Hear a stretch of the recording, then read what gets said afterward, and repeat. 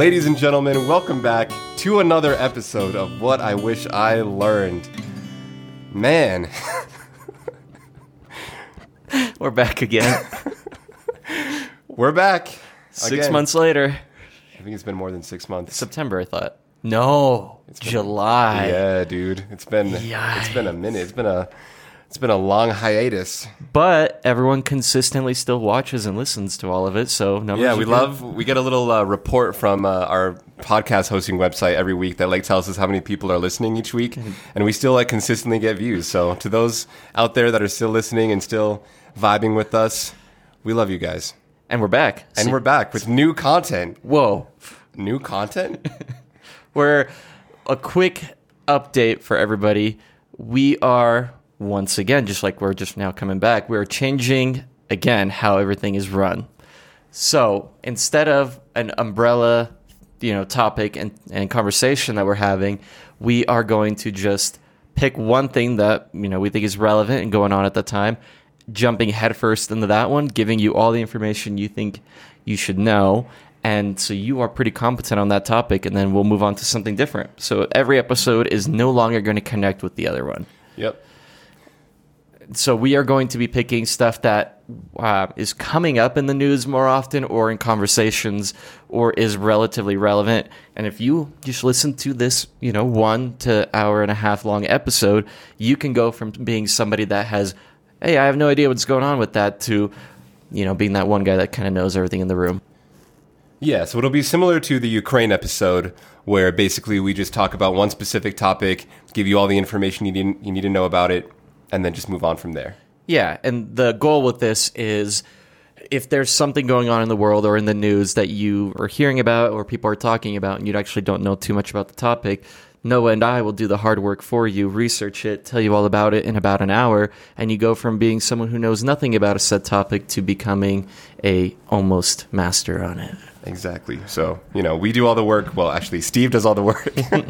And then, we bring you the content straight to your ears. So, yeah. Yeah. And to start things off, we already talked about North Korea, which we think, a bit split of a vote here, but Noah thinks is a very, pressing topic in the news.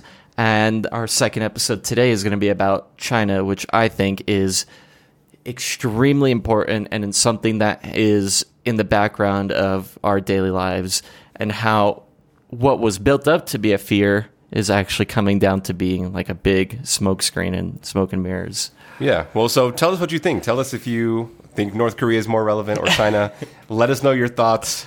I don't know how. Just, I don't know, message Steve on Instagram, I guess. Speaking of which, the algorithm, once again, always works really well when you leave a review on Spotify or on Apple Music or even on Stitcher. Please drop 5 stars on that.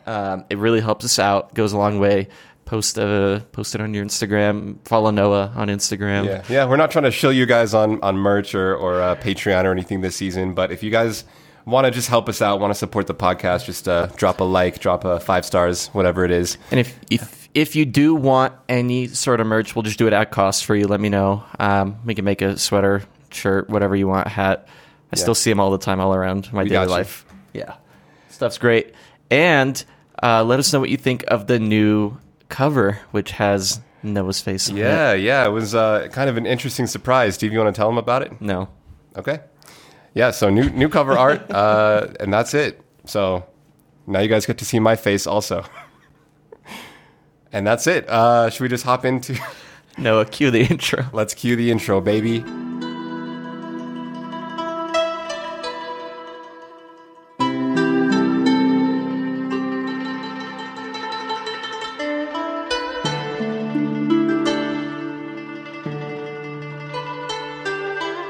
All right, let's get into our conversation of China.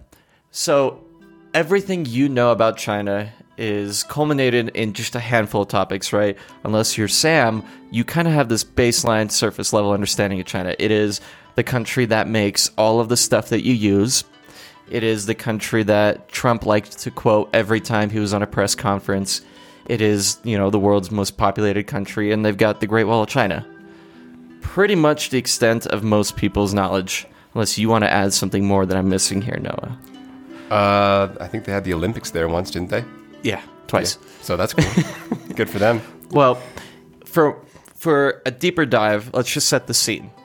China its current status is it's a rising global superpower, and its history is long and complex. We're not going to go too deep in its history. I just want to talk about the modern side of things, and my objective today is to really just show you as China has been laid out to be this boogeyman, this, the superpower that's going to take over the United States. For the longest time, until about a few months ago, China to me was one of my biggest fears in the global stage, right? I thought we are going to be dethroned as the most powerful country, that this Chinese communist state is going to control everything. I'm going to have to learn Mandarin. That's it. My freedom-loving, red blood is going to have to change to, a one-party state. But from this research, China is not what it was meant or shown to be. It is not anything nearly as powerful as it was. And in reality, we're going to go step by step methodically today. I'm going to tell you why China is, in fact, not even going to be a superpower ever. In fact, it's going to decline to the point of just being, at best, a regional power. And so, in recent years, China has become increasingly assertive with its foreign policy and its domestic policy. We've got issues like them trying to expand their global influence through initiatives such as the Belt and Road Initiative, which blew up in their face, establishing Asian infrastructure, which is not working out for them. And they've had a lot of criticism from the West for a lot of their very aggressive foreign policy ideas.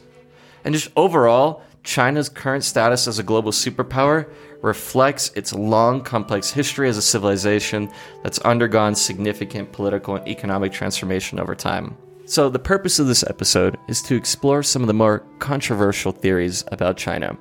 China's rise, examine the challenges that the country is facing in our present day.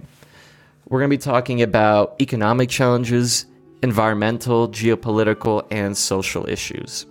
Economic challenges, we've got, rapid economic growth. China's facing issues such as rising debt, aging population. That's going to be my favorite one at the end, which I think is the most important one.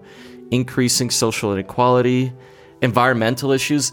They get what they deserve. They're the biggest polluter in the world by far, and yet now they are in the forefront, on the very front battle line of dealing with climate change, severe pollution, ecological disasters. Climate change are posing a significant threat to public health and their development. So now China's like, well, if it isn't the consequences of my own action. Yes. And here's the thing, they're not even acknowledging that they're doing a lot of these climate issues. They are trying to make the argument, and we'll talk about it in a second, the argument that, the United States during their Industrial Revolution polluted far more than any other country. Well, dude, that was like 150 years ago. We don't do that anymore. Well, we didn't even know what we were doing wrong. We're just like, oh man, the air sucks. We should, turn off the factory tomorrow. But China actively knows the consequences of this. Yeah, that was the same time period where we thought cocaine was medicine. Is it not?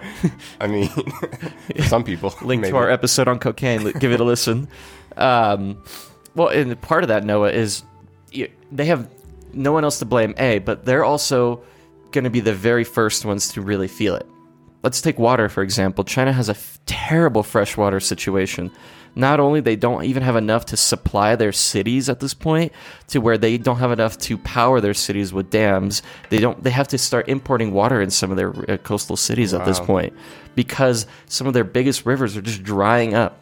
I think I heard at one point the pollution there was so bad that there were companies selling bottles of air, like bottles of like fresh air that were like imported from places with fresh air, and like bottling it up, importing it, and like giving it to people so that they could at least experience fresh air outside of the pollution of Beijing. Have you ever seen that movie Spaceballs? No. Oh, well, one of the big tropes in that movie, it's like it makes fun of Star Wars, but the Empire makes all their money from selling canned air like that. And so that's literally China at this point. Happened. Yeah, that's crazy. And so environmental issues alone is enough to topple this entire government. But they've got two more categories. Geopolitical. China is almost over-aggressively asserting themselves in their foreign policy with specifically with tension with the United States over Taiwan, which we're going to have a whole category of a conversation here.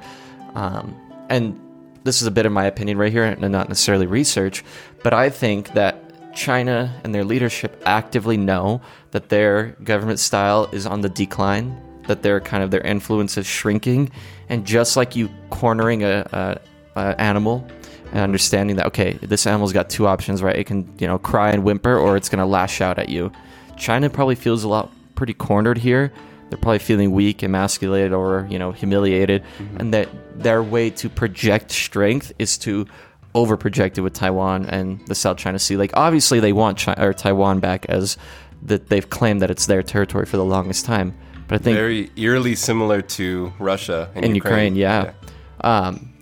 But unlike Russia and Ukraine, Taiwan would draw or pull in the United States. Because like Russia and Ukraine, we're there helping them out with weapons and logistics. But with Taiwan, it would be 100% U.S. intervention. Yeah. So this issue is a lot scarier. And more on the home front of things, China's facing a lot of social challenges. Their social issues include corruption, social inequality, human rights abuse, which are all challenging their legitimacy of their party, right? Just another example before we even get more into it is their zero COVID policy dramatically increased their people's tension with their government to the point where people going into zero COVID had the idea that the Chinese government was powerful and benign, right? It wouldn't do anything to hurt me, right? It might make me lower my personal freedoms, but I was safe. I'm actually a little confused on what the zero COVID policy actually is. Are you going to go more in depth on that? Yeah, I was going to say, if you want to wait, I'm going to talk a little bit about how China got to the place it is and then how they just killed it. Okay. But zero COVID, your mind's going to be blown about like how crazy a government lockdown that was. Yeah. And that it lasted so long. Yeah, because I remember I was reading like some kind of news article or something about like they were having riots and things all related to that zero COVID policy, and I was like, like how bad could it have possibly been? And I don't really know anything about it, so bad. Yeah, I mean I assume so if they're rioting over it, but yeah. So before we get into that, I want to talk about how China became the powerhouse that it is, this mitochondria that we know. But how it became this so powerful, so wealthy, and how it, fun fact, China pulled the most people out of poverty in the shortest amount of time in history, and how it was able to achieve one of the most economic miracles in history. So, for most of China's modern history, they were agricultural based, they weren't big on manufacturing, they were kind of this agrarian nation. But in the late 1970s, still under communist rule, China began to implement different kinds of reforms. So previously, they were following what is more standard, like a standard-based form of economy with communism, right? They had this strong hand in there. They were directing the economy towards whatever the centrally planned committee was wanting. And as we've learned before with the Soviet Union, China, Vietnam, this kind of stuff doesn't really work when a handful of people in the government can decide what is best for the whole country. And so they started to change a little bit towards a more market-based economy, which led to an explosive growth. Their transition has been characterized by the liberalization of trade, investment, opening up their country to foreign companies and ideas, developing special economic zones. This is where their government kind of scales back a lot of their taxes, their regulation, to allow companies like, let's take Apple, for example, to just come in there and just build a massive factory. And with this, the labor costs in China was so cheap. Yes, these economic zones were great. The market-oriented reforms were great. This transition to more liberalization of trade, great. But I think everything has to be scaled down to labor. Taxes, none of this stuff really matters as much as labor, right? The Chinese labor was so ridiculously cheap, right? It was their golden coin. It was what made them competitive on the world market. Which is why everything that we consume basically in America is made in China, because everything is so cheap there. Yep. And spoiler, that's not going to last. Does that have to do with like child labor? Like, are you going to talk about that? Because I think that child labor is kind of a big thing in China, isn't it? Yeah, I actually don't have it in my notes very much as one of the key factors of why they fall. But like, I'm sure that has a lot to do with them kind of loosening their regulation, especially in these economic zones. Yeah, and like not only child labor, but even, you know, like regular adult labor. These people are working hundreds and hundreds of hours a week. Yes. And getting paid, you know, cents, like pennies on the dollar, you know, for their work. And I think one of the biggest examples of this is a lot of people are familiar with the brand Shein or Shein. Yeah. Shein, have you heard that of a clothes company? Yeah, so they're like a clothes company, and they're like just ridiculously cheap. Like you can literally get like dresses for like $5 and Damn. you know, tank tops and jeans and stuff for, you know, very, very, very, very, very cheap. And the reason behind that is because the Shein factory is one of the most exploitative factories in China, and they exploit workers to the point where not only do they not get paid, but if they mess up at all, like if they, you know, do a wrong stitch or if they put a button in the wrong place, if they mess up anything, they get docked from their pay, which is already extremely minimal. Like they're barely getting paid anything, and then if they mess up anything at all, they get docked, and they're being forced to produce, I don't know what the exact number is, but it's like hundreds, possibly thousands of garments and pieces of clothing per day, per week, etc. And if they don't meet those quotas, then again, they get their pay docked. So it's like, even if they're performing at max capacity, doing the exact perfect job that they're supposed to, they barely get paid. And then if they make literally any human error whatsoever, then they get their pay docked even more, which is just ridiculous. Which is why, you know, companies like Shein, even things like Alibaba, I'm sure you've heard of that, where it's like, you know, the Amazon of China. Yeah, exactly. Where that you just like have millions and millions of products that are just unbelievably cheap. The way that those places are able to operate and even keep at least some sort of profit margin is by exploiting their workers to the point of basically slavery almost. Right. So, you know, the crazy thing about that, like, yes, their labor, like you're saying, is still ridiculously cheap by US standards.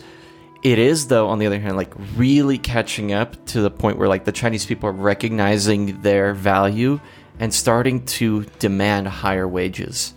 It's actually getting to the point, and I'll get ahead of myself, but Chinese labor is exponentially getting way more expensive.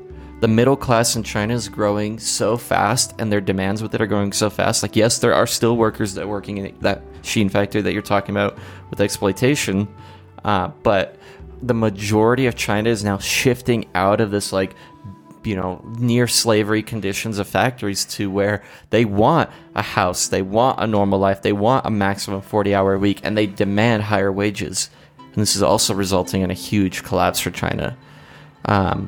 And here's a fun fact for you too, is that labor in Mexico is now more educated and cheaper than labor in China. Wow. So a lot of these big factories that are producing stuff in China are now shifting towards Mexico because now they're going to dramatically cut shipping costs with China. Because like now we're right across the border and we don't have to pay tariffs anymore because we've got NAFTA. So China's kind of hecked. But it worked for them for a while. You just unironically said hecked on the podcast. I always say hecked. Hecked. Yeah, hecked.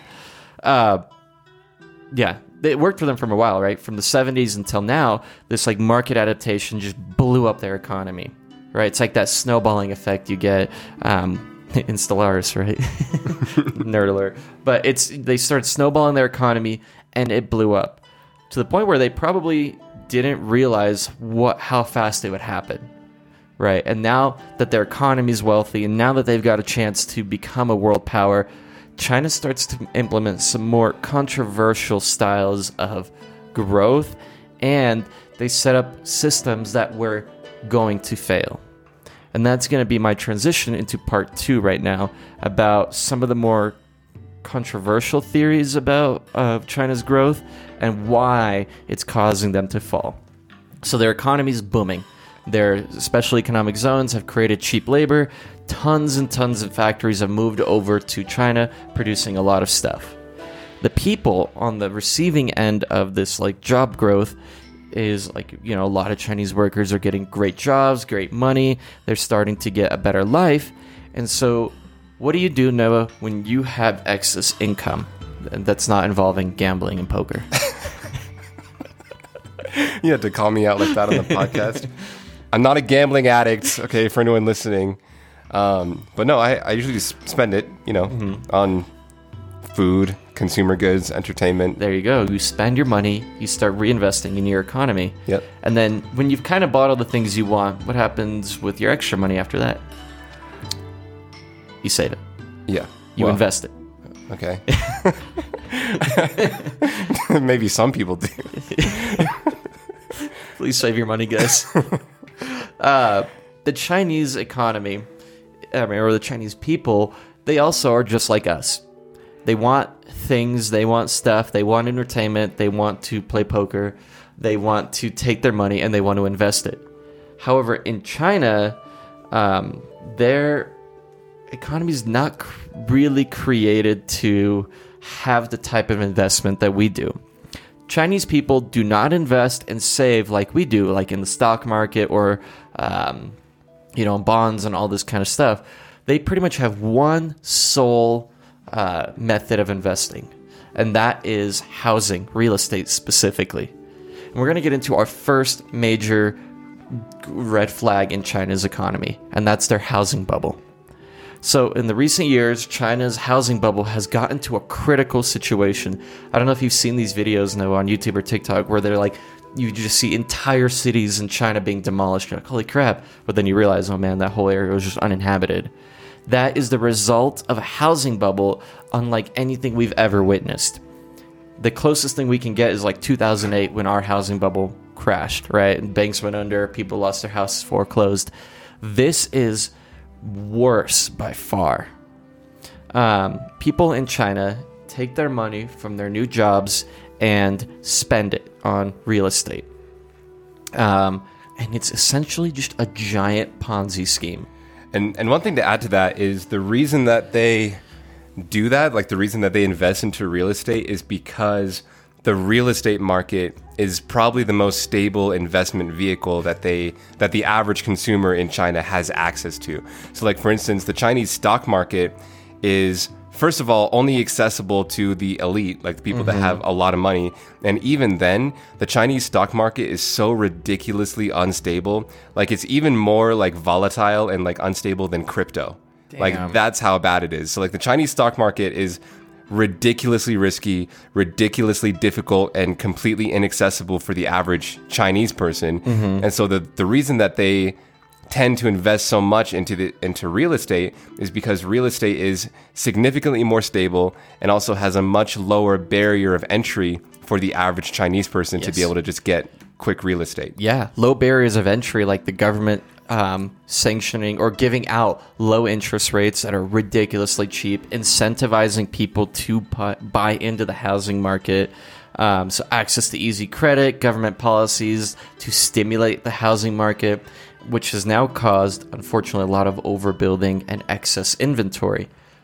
Weirdly, tons of excess inventory, yet majority of the people in China still rent and do not own homes. And then we're gonna now explore this giant Ponzi scheme. It's kind of crazy. So while there are many houses available in China, the prices are still really high and difficult for people to move into. Firstly, prices of houses in many cities have risen significantly, making them unaffordable for a majority of people, particularly those in lower income areas, obviously, just like we have it here. Additionally, many of the homes are located in areas extremely far from where they work. And there's no opportunity for schools, essential services, making them less desirable for homebuyers. And the Chinese government actually restricts purchases of homes in like a weird way. So in China, you can't actually own any property. Everything in China is collectively owned. It's a collective. In America, our one goal in life is to buy land and own it. There, you just lease it for like 99 years. And so the government's restrictions on what property can be leased. It's kind of, imagine trying to buy your neighbor's house, but with 40 different layers of bureaucracy in your way, and you have to basically reach a collective government down in Beijing somewhere. And so it's really complicated on this front. And to tone it down, to scale it down to something that's understandable, what's essentially happening is the Chinese people, the citizens, are trying to do two things with the houses. One, they want to invest it because they want more money, just like all of us. And two, there's a category of people that want to own a home. But on this first place, like spot in their brain, is they want to invest first.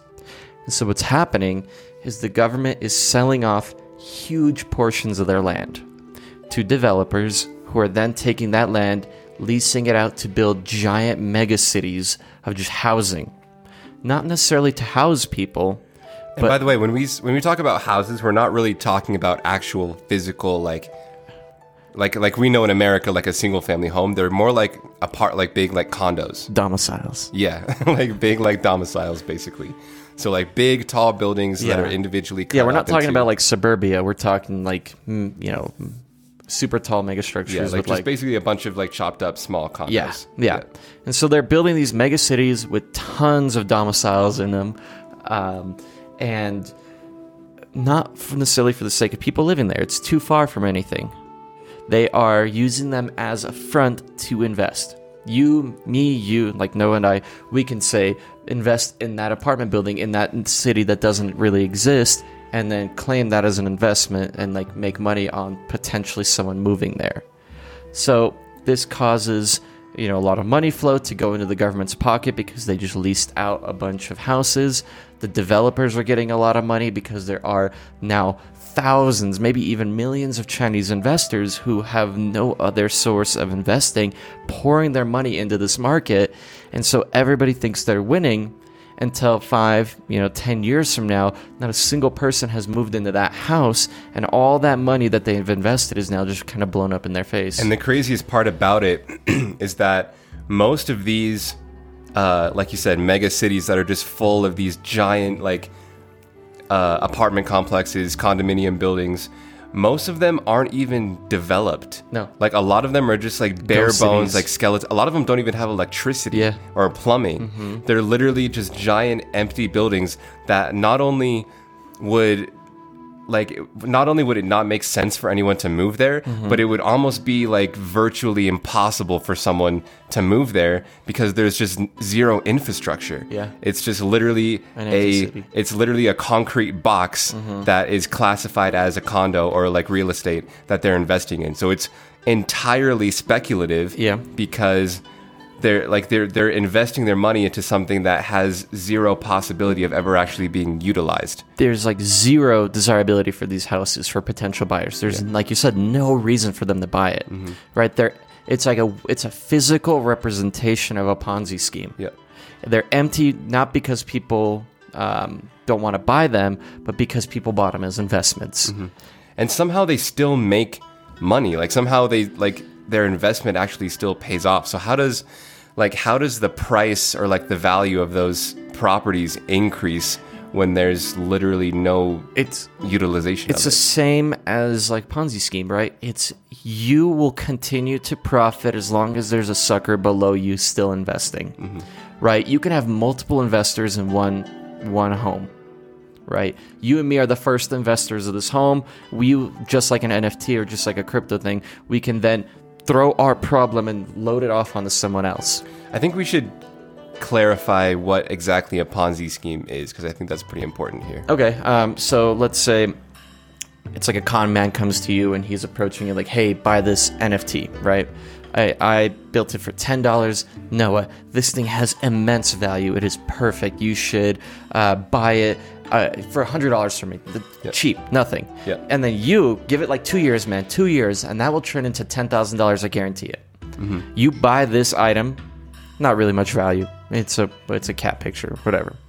And you hold on to it, and then after 2 years, you're realizing, holy crap, this really doesn't have much value. But you then do the same thing and throw your problem onto someone else. Yep. So now this cat picture that you bought for $2,000, you sold it to the next guy for $10,000. Yep. Your dream actually got fulfilled, but eventually this cat picture gets to the point where even the dumbest guy in the room is going to be like, wait a minute, that's not a good idea, and the last guy down the chain is the one who lost the most. Yep. Same thing's happening with this housing thing.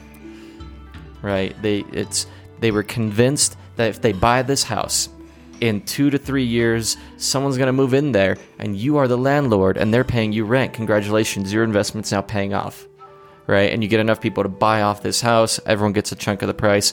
But we got to the point where we had so many empty buildings and no one moving into them that so many of the normal average citizens in China don't get anything out of it. Yep.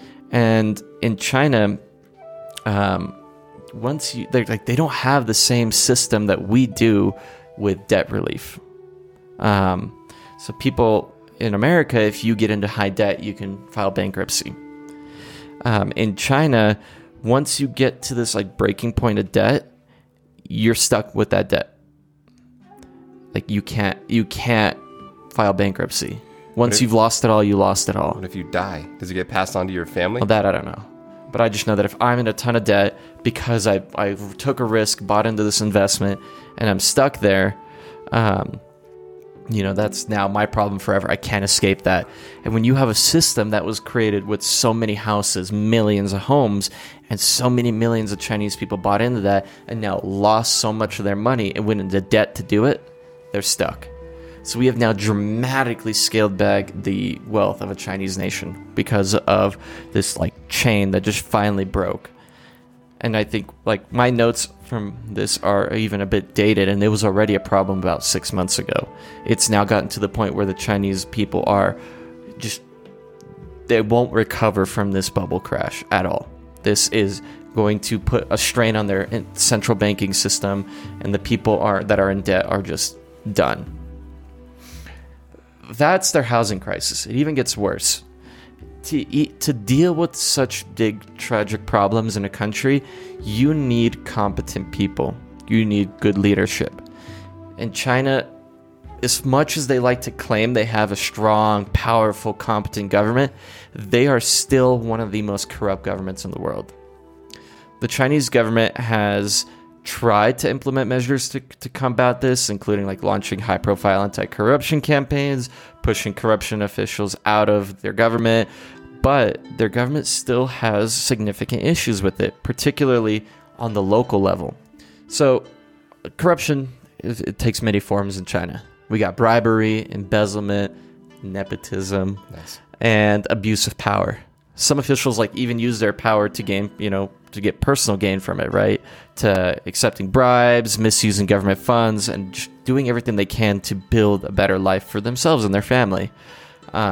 And the Chinese government's steps to do this have been wildly inefficient. Their mechanisms to push out corruption are ineffective. And so it is, I would put corruption as a plague in a country.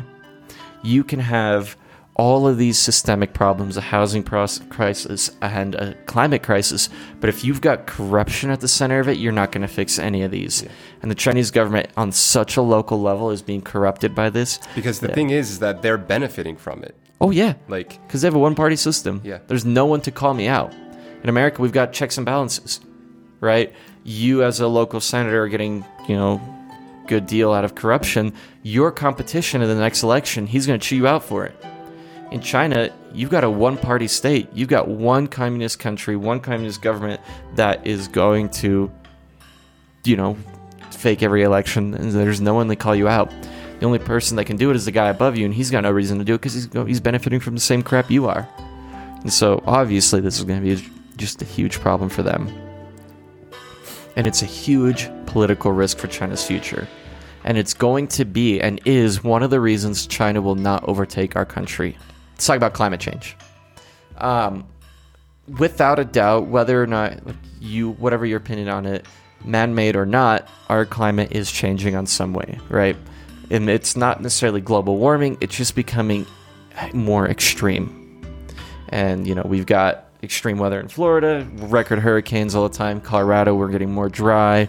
We're getting a lot more intense weather. China, like we mentioned at the start of our episode, is facing that even worse.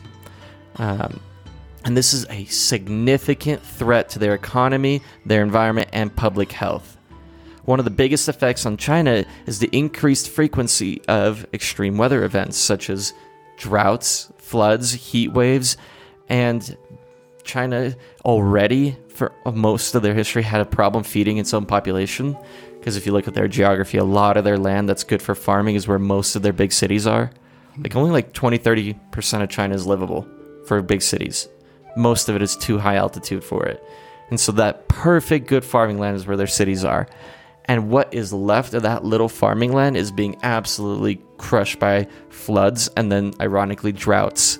So, and I'm assuming over farming too. Like that's a thing, right? Like over farming the land. Oh yeah, that's how we got the Dust Bowl. Yep. If you just suck all the nutrients out. And so, ironically, China's not even the largest producer of rice anymore. We actually send rice to China. The U.S.? Yes. No way. China can no longer feed itself because of their climate change. And it's causing damage to their infrastructure, homes, right? Economic losses, and social disruption. But again, I want to mention that a lot of this stuff is not really like alone in an echo chamber. You can handle these problems, right? Like we can handle crop loss, but we got to be talking about like we're stacking all these problems one after another, right? Like floods, crap, that sucks. Oh, drought, that sucks. Oh, housing bubble, that sucks. Ooh, infrastructure, crap. And now corruption, boom, on top of all of these issues. It's contributing to air pollution in China, right? Right, you're flooding, droughting, all that, but now you can't even breathe the air properly. Yeah, which we talked about. Right? Yeah, major health problem, and to the point of where people have to walk around, or certain times of the day they can't even go outside anymore. Like, oh, red flag warning, you can't go outside from noon to 4 today. Yeah. Stay indoors. Yeah, or I've seen like pictures of like Beijing where it's like middle of the day, like high noon, and it's like gray. Like you literally can't see anything because of how dark like the pollution is, like the sky is from the pollution. Like it's crazy. Yeah, and that's gonna kill you, dude. Yeah. Like your lungs are gonna be absolutely destroyed.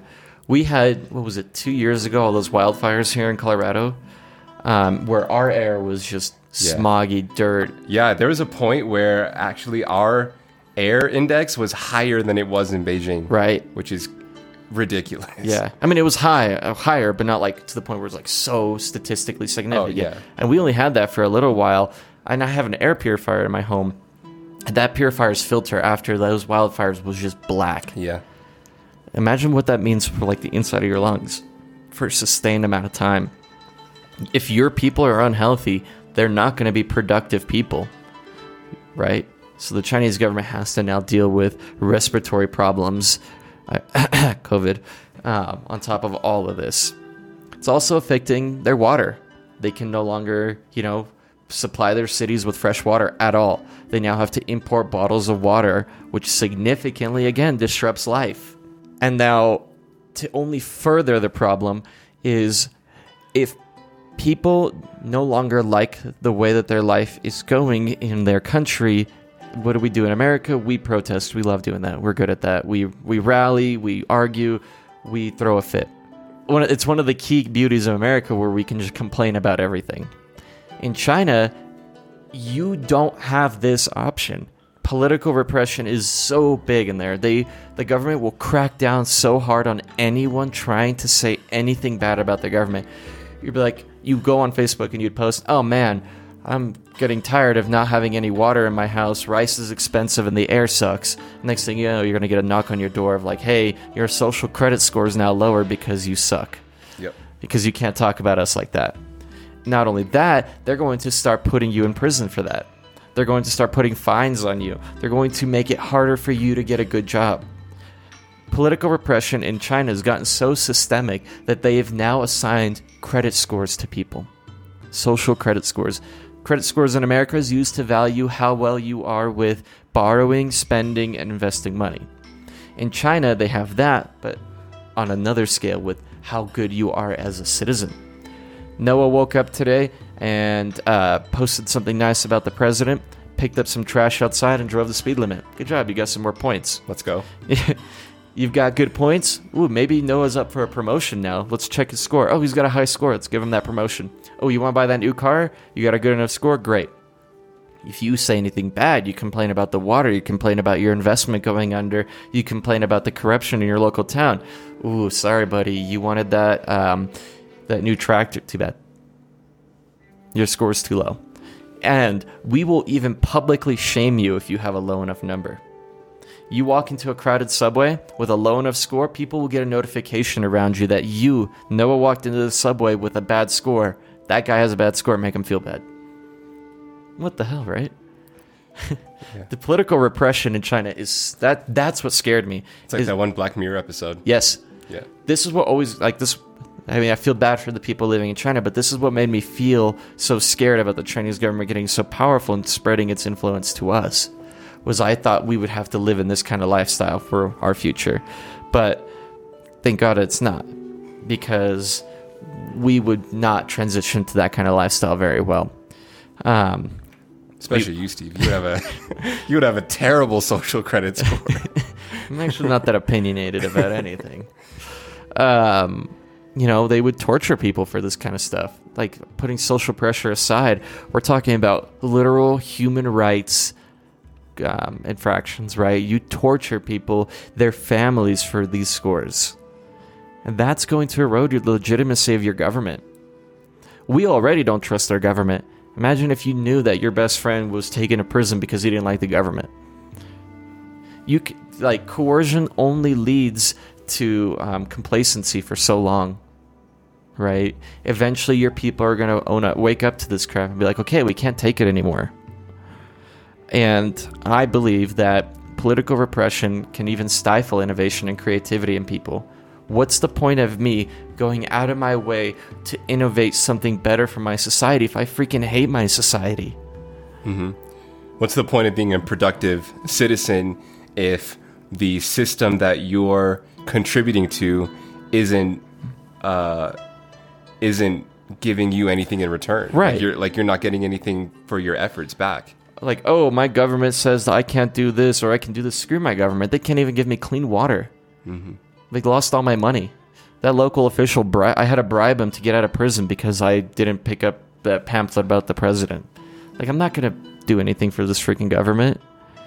And issues like this, once you lose the people, you've lost everything. Like, you can come back from economic problems. You can come back from natural disasters. But when the people have lost trust in you, when they know you're corrupt, and when they know you're going to repress you, they're going to see you as an enemy and not as an asset. Mm-hmm. Like, I cannot fall back on my government. I have to attack my government. And we're seeing a lot of that in China right now. I was going to talk about Taiwan, but I'm actually going to skip it to zero COVID instead, because I feel like the social issues lead into this a lot more, because these social issues are really bad. And just like for many things, when COVID came around, it just broke an already weakened system for China and for us as well. And China had a very controversial approach to how they were going to deal with COVID. When we had it in the United States, the worst we had was a 2-week stay-at-home order, right? And that was met with the most resistance I think the Americans have ever experienced since the freaking revolution of when they quartered British soldiers in our homes. It was so baffling to us that our government would tell me I have to stay home for 2 weeks, which didn't even mean fully stay home. You just couldn't go to work and stuff. It meant you have to, you could still go to the grocery store, you could still go to your friend's house, you could still go on a hike. It was just kind of like this pseudo lockdown. China actually had a full-on zero, no COVID, no leaving, no, you can't mess around with this kind of thing. It was in the full extent of the word, lockdown. And it's in the name, zero COVID. They wanted not a single case in the country. Until then, they were going to be on lockdown. And this was legitimately like Black Mirror level episodes, Noah. Do you think that's due to the fact that they were so stigmatized because it originated there? Well, quote unquote originated there? Dude, actually, before I even answer that, I I'm completely blown away by the recent FBI report about the COVID origins. Have you seen it? I used to make fun of people that thought this, but they legitimately confirmed, the FBI, that COVID was created in a Chinese lab and it leaked from there. Or not created in a lab, that it leaked from a Chinese lab. In Wuhan? Yeah. That it was like in lab conditions and it leaked into the population. How? Right? How does that happen? How did they just not talk about that? Yeah. Why not own up to it? You already had data on it. And the FBI knew about it and they only now reported on it. Isn't that wild? So you're right, it did originate there. So they had a head start on it. So is that why they were so zero COVID, was because they wanted to kind of untarnish their reputation and I think, and this is going to be purely subjective, right? This is my opinion. I think they wanted to flex on the world, right? Look how well disciplined our people are. Look how well, how we can come together as a collective nation and deal with it. This is the strength of a one-party system. Not like you Americans who are dying in the millions, right? It's we, the Chinese people. This is what a strong country looks like. This is what a unified country is, not like you people complaining about a 2-week lockdown. But again, that's my opinion. They had mega strict lockdowns. And it got to this point now, at first, yes, they were all locked down, staying at home. The government would, board up your doors. They would walk around, deliver you food. And they would even have drones and these weird, Black Mirror of, robotic dogs patrolling the streets, blaring out, propaganda. Stay at home, stay safe. What? And they had mass forced testing on everyone. And if one person at, say, your job, you guys just came back to work, one person at your job got COVID, everybody's locked down, including your families. You are at the mall today, one person had COVID there because we had required testing, boom, everyone at the mall is locked down, including your families. And then they even created COVID cities where they were manufactured fake little pop-up apartments where you were forced to quarantine for 2 weeks at a time that could hold in Beijing up to 350,000 people. But what are the living conditions there though? You had Wi-Fi. Okay. They would bring you food. I mean, have you seen those videos of those coffin homes? Oh, you know, yeah. where it's literally a closet, smaller than a closet, and that's your entire home. Is that what we're talking about? Because how could they come up with this temporary housing that could hold that many people and still still function at some sort of capacity baseline of human living standards? So I would say from what I saw in pictures and videos of it, it weren't coffin homes. They were probably size of my bedroom or this living room that we're in right now, but they had a lot of people in them. So yeah, you were tightly quartered in there, but most of the time they were forcing you to stay at your own home. But can you imagine that they come in there and forcibly board you up in your door? Yeah, even if you had no direct exposure to anything. That's kind of horrific. And we in the US are still dealing with our supply chain issues and economic fallout 3 years later. Yeah, and I think I saw this video because we had talked earlier in the episode about why people are rioting over this, and now it makes more sense to me because the video that I saw was I think the riots kind of came to a head and people were more upset about it than ever because of this one incident that happened. Basically, was it the apartment fire? Yep. We should talk about that. Explain it. What happened? So basically, there was an apartment, and I didn't realize that it was so extreme to the point where they were literally boarding up people's doors. But now it makes more sense. So this apartment in Beijing or something caught on fire, and it wasn't one of those temporary things that you were just talking about. It was just a normal actual apartment. And it caught on fire, and the people literally could not get out of the apartment because everything was boarded up, the windows were boarded, they could not get out, and the apartment was on fire, and a bunch of people died. To make it even worse, because that entire apartment was being quarantined, they had set up quarantine blockades outside.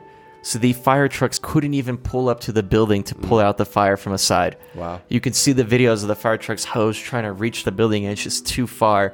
So all these people were literally boarded up. Firemen couldn't get in there and open them up. So it was just a controlled fire with people just being cooked alive. So obviously there's a huge human factor to all of it. There's also, a societal and economic factor, right? These massive amounts of people that are stuck indoors are not, effective producers in the society. They can't go out and work. They can't go and make anything happen. They're stuck indoors. Even if you work from home, that only works for a certain amount of industries and to a certain extent. People in specifically like a manufacturing-based country need to be out there working. It's gotten so bad in China with the people's response to zero COVID that they don't even care that their faces show up in like protest videos.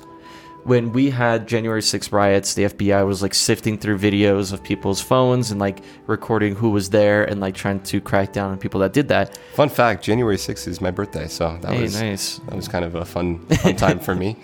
But imagine this level of surveillance on a whole country scale.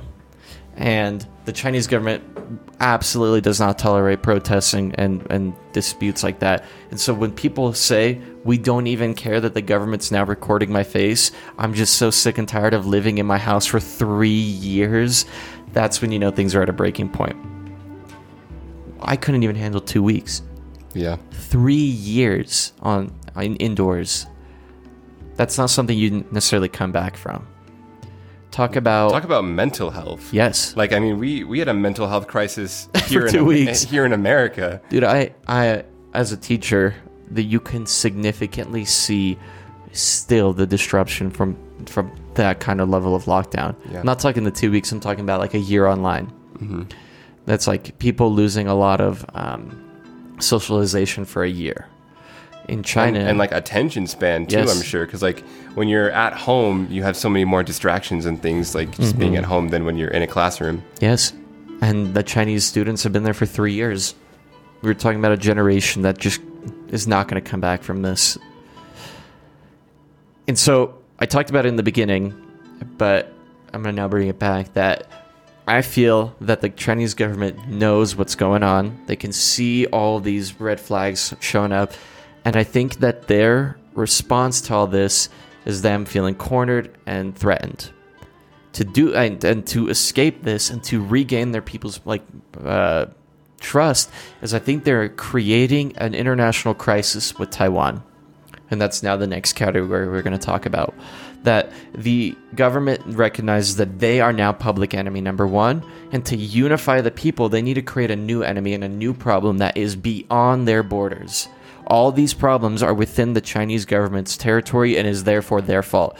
But if we create a boogeyman across the sea, across this tiny little stretch of land or water, and there's this evil democratic government that's backed by the evil imperialist Americans, we can maybe regain our people. So I'm confused as to why the Chinese government thinks that America is evil and they're against everything that we stand for because we're capitalists and they're communist and we're most definitely at odds with each other. Right. And yet China is one of our best trading partners, economic allies. Yeah. It's kind of this weird situation, and I think we talked a little bit about it way back in our second episode, that a communist government and a capitalist government cannot exist in a world together.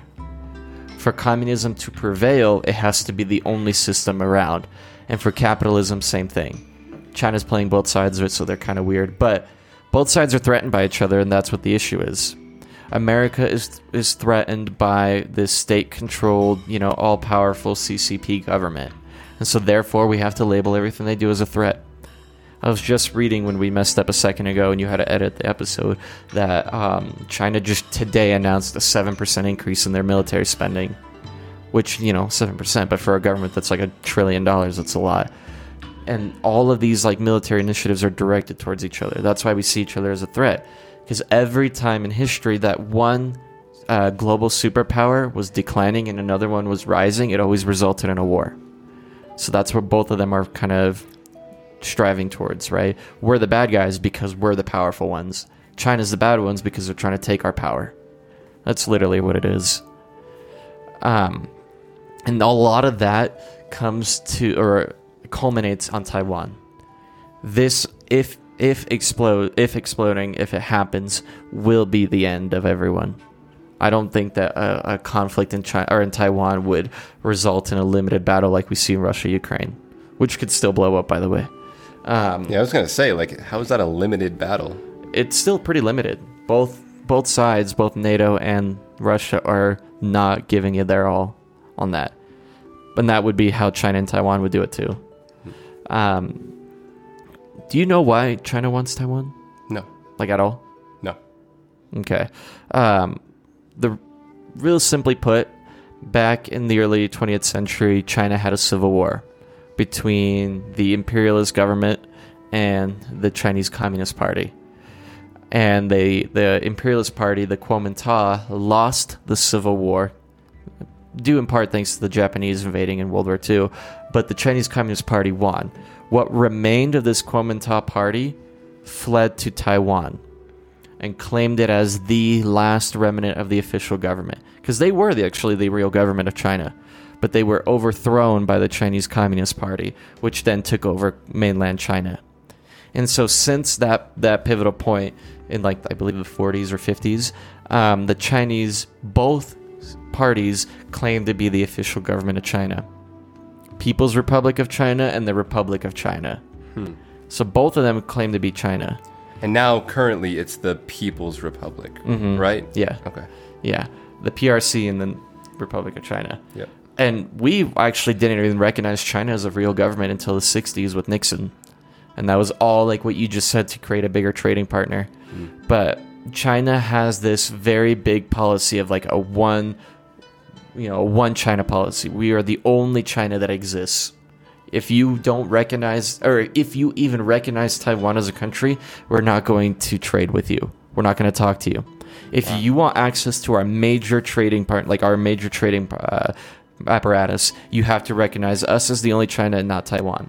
In fact, you even have to admit that Taiwan is not even a country. What? Yeah. But the U.S. doesn't do that. We have a weird clause with it.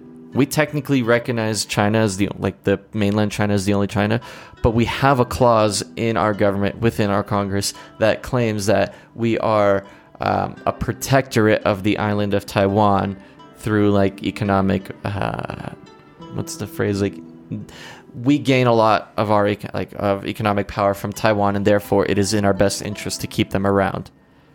We don't recognize them as a country. They're not their own entity, but they're not part of China because they're our special economic interest of ours. Wow. We are kind of being a little scummy about it. We're playing both sides as well, but it's also in our best interest to keep Taiwan alive. That's crazy. Yeah. Huh. And it was a huge deal a couple months back when Nancy Pelosi the former now Speaker of the House, flew to Taiwan, because like China does not play happy with people that fly or that recognize China as like big visits like that. They were upset. They even were saying that they were going to shoot her down for flying over Taiwan. Dang. Not even for landing, but to even fly near it.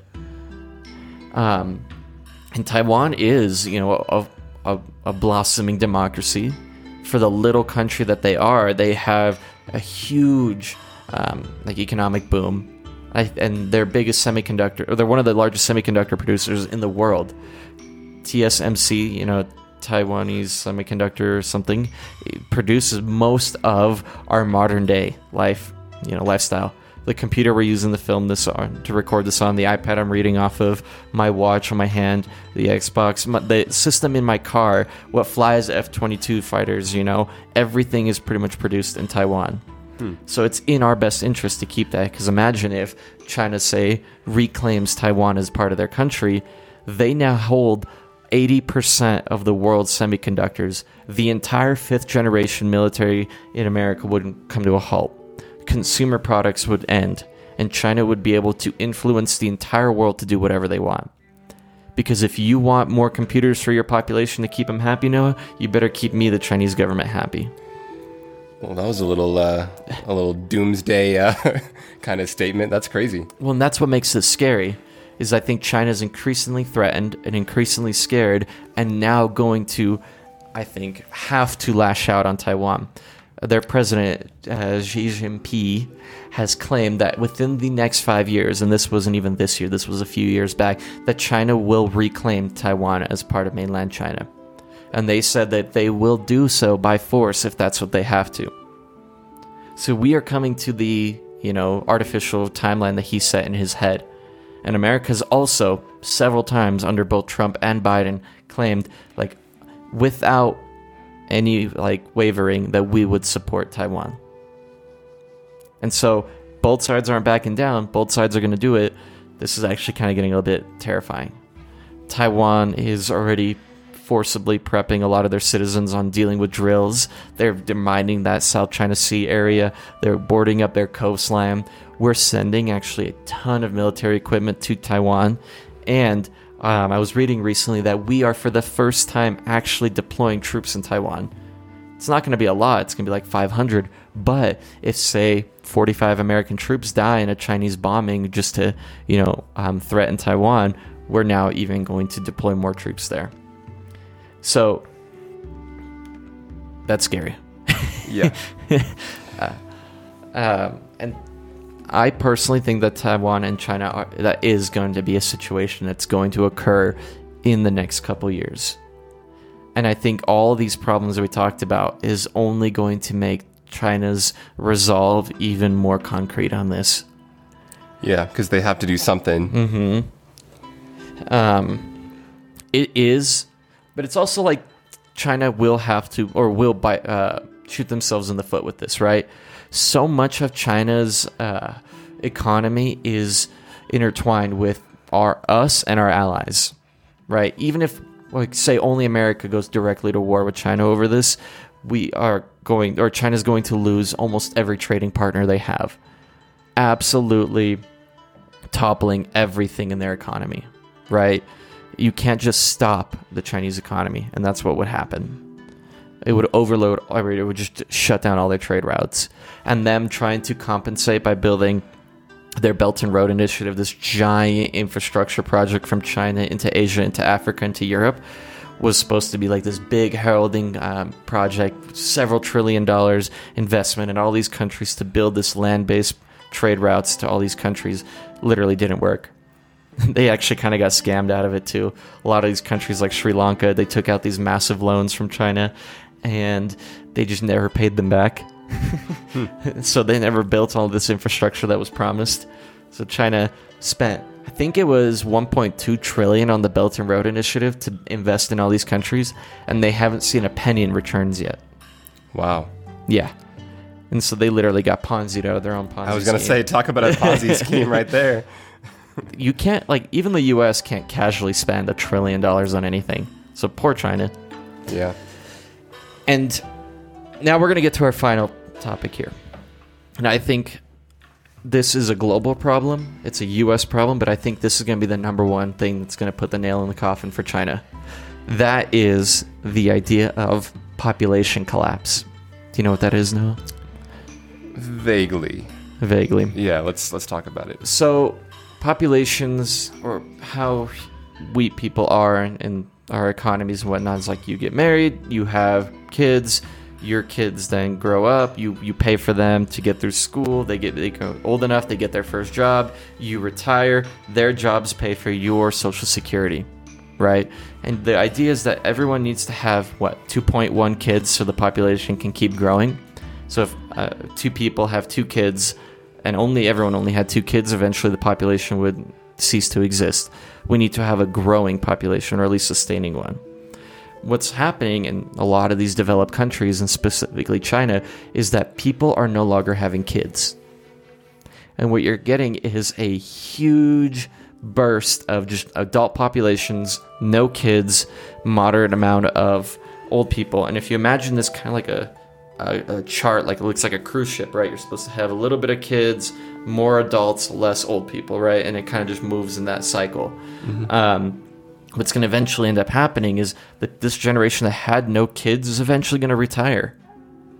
And there's going to be no one left working all these jobs. There's going to be no one left paying Social Security and retirement, social safety nets. And there's going to be no one to work jobs anymore. And we're having that problem in the U.S. Luckily, we have enough immigration to kind of make up that loss, but China doesn't have that. And their entire population is now growing older, and no one's having kids. And they've gotten to the point where even if they had a massive boom in childbirth starting now, like the government incentivized everyone to have a bunch of kids, even if they doubled their birth rate, they would still have a crisis in 10 to 15 years from now. You and I were talking about it before we even started the episode. That's happening in South Korea right now. Mm-hmm. That's happening in Japan. Japan even has to pay people from third world countries to come to Japan to work because no one has kids. And China's not going to be able to recover because they don't have the same process to make up for that. Why is that? Why aren't they having kids? Is that like a cultural thing, or like what's stopping, like what's preventing them from having kids? Mm-hmm. In China, it's a couple of different reasons, right? For a while, they had a one-child policy, right? Because their population grew so fast, their government said, hey, well, you can only have one kid. And culturally, people in China didn't want girls, so they only wanted boys. Yeah. So now there's a huge percentage of men that are never going to get married, and girls that are, they obviously have a lot of choice, but are very focused on their careers too, because they have a big middle class. Mm-hmm. Same problems we have here, right? You can't afford to have a kid, nor even if you can, the people that can, oftentimes don't want it because that's, why would I have to get pregnant and waste time and raise this kid for 18 years when I can keep focusing on my career kind of thing, right? That's what's happening in China. They have way too many boys, and then the people that can't afford it don't really do it. And another thing and this is just speculation on my part, maybe you can correct me if I'm wrong here, but my thought is that culturally, when you live in a society that is not necessarily enjoyable, like we were talking about, like the quality of life there for most middle to lower class Chinese people isn't amazing, right? Like, it's not the best, like, unless you're like kind of upper middle class, right, or like upper class, you don't really have leisure or like luxury. So like a lot of these middle class people are kind of, like you said, focusing on their careers, doing stuff like that. And it kind of lowers the incentive for people to want to go out and to put it in a PG term, make babies, right? Like, right. It's not a very healthy environment for people to really just feel like they want to start a family and want to make babies. Right. So does that play into it as well, do you think? 100%. Yeah. Yeah. I feel like that's kind of where we're at here too, right? Like, oh, yeah. Like, we're at that age right now where we're like 60 years ago, most of our grandparents and parents had kids already. And very few people in our age bubble, if anybody, has kids right now. Mm-hmm. And we have a better quality of life here than in China. Oh, yeah. So, like, if we have that problem here, the average Chinese citizen's not going to have a kid either. Right. Because, like, back in the day, you had, like, 6 kids and, like, 8 of them to, like, work on the farm because, like, 2 of them would die, but, 6 of them became farm hands. Yep. Now, we don't have that option here now. And the same can be said here. We're going to have that same problem here soon, guys. Like, unless our government turns around and fixes things for us. Mm-hmm. But luckily or unlikely, depending on your view, China's going to have it first. And so, between the housing bubble, right? People are just not going to be able to invest their money. They're going to live in debt. People are going to fight their government in China. People aren't going to have kids. And the government is trying to project all this strength and is going to lash out and likely cause a world war. I think that we've done a pretty good job of painting the picture of China as not the rising power that we thought it was, and instead a giant global fraud. They have done a really good job of lying to everybody, including their own people, including us, including even our own government, believed they were far more powerful and wealthy than they actually were. But they are really much. It's a house of cards. Yeah.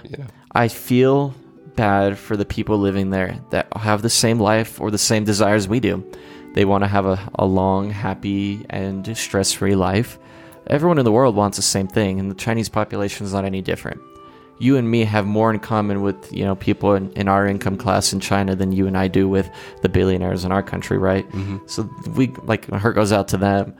But I am happy to see that the Chinese elite in their government is feeling this crunch. And ideally, this all falls down on them, and a happy democratic or even liberal government would take over China. All right. Well, that's it. that is it, guys. Thank you so much for tuning in. We really missed you guys. We're super happy to be back doing the podcast again. So if you like the podcast, again, we're not trying to shill you guys on merch or do anything like that. But if you like the podcast, leave us a like. Reach out to one of us. Let us know if you like it. Like, it really does motivate us. Just like those words of encouragement are really good to hear from you guys. So let us know what you think, and we'll keep doing our best. We'll keep pumping out the content. So we're happy to be back. So tune in next time, and see ya.